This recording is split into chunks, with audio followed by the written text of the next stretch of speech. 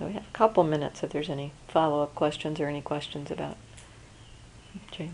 There's more of a comment, I guess, but it was during the sit in between your earlier instructions, and we said at the end that something started to come up that I knew where it was leading, and it was I can't remember if this was specifics, but some kind of creed version thing, and my mind was not that clear.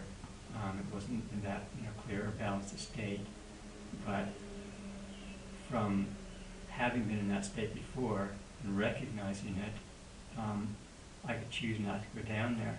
And I realized that the first phrase came to me, it's like borrowed wisdom from myself. Yes, exactly.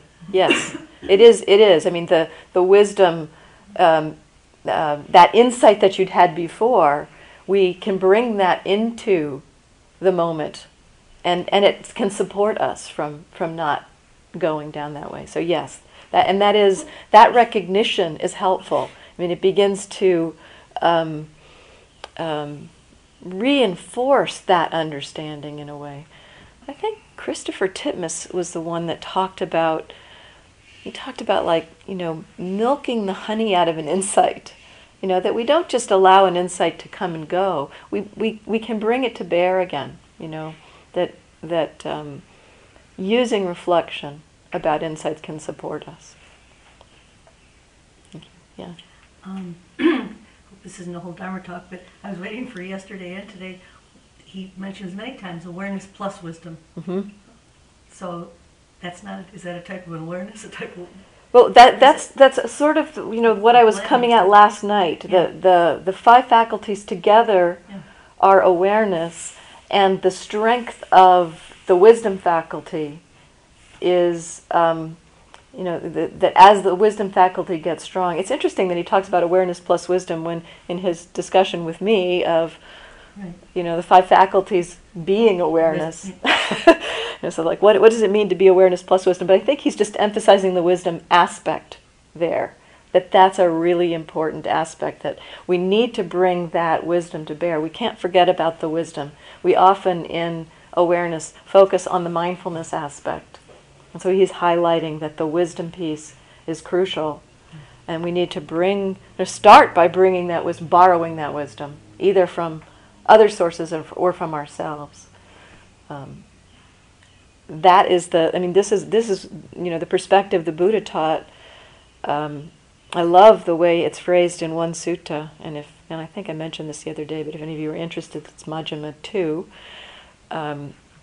where he talks about the Four Noble Truths as perspectives on experience.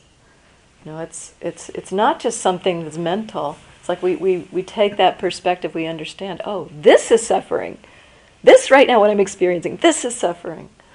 Or this is the path, that we're bringing in the tools. This is we're bringing in patience and cultivating mindfulness and concentration, and that's the path. That's what's happening right now. That's what's being cultivated. The path is being cultivated. So he uses the Four Noble Truths not as just something to sit on the shelf, but as active perspectives that we bring. And similarly, Sayadaw suggests actively bringing these perspectives. This is nature. This is not objects are just objects. To bring these perspectives in.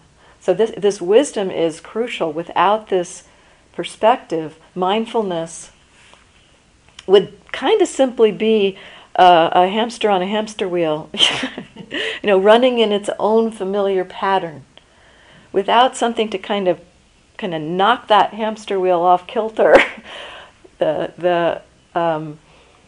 or maybe on kilter. I don't know what you want to say, but without something to kind of shake up the rut, some wisdom to shake up that rut, we'll just keep going in that same rut. Even bringing mindfulness in, it's said to be a very, very rare person who can come to this understanding without having heard about it.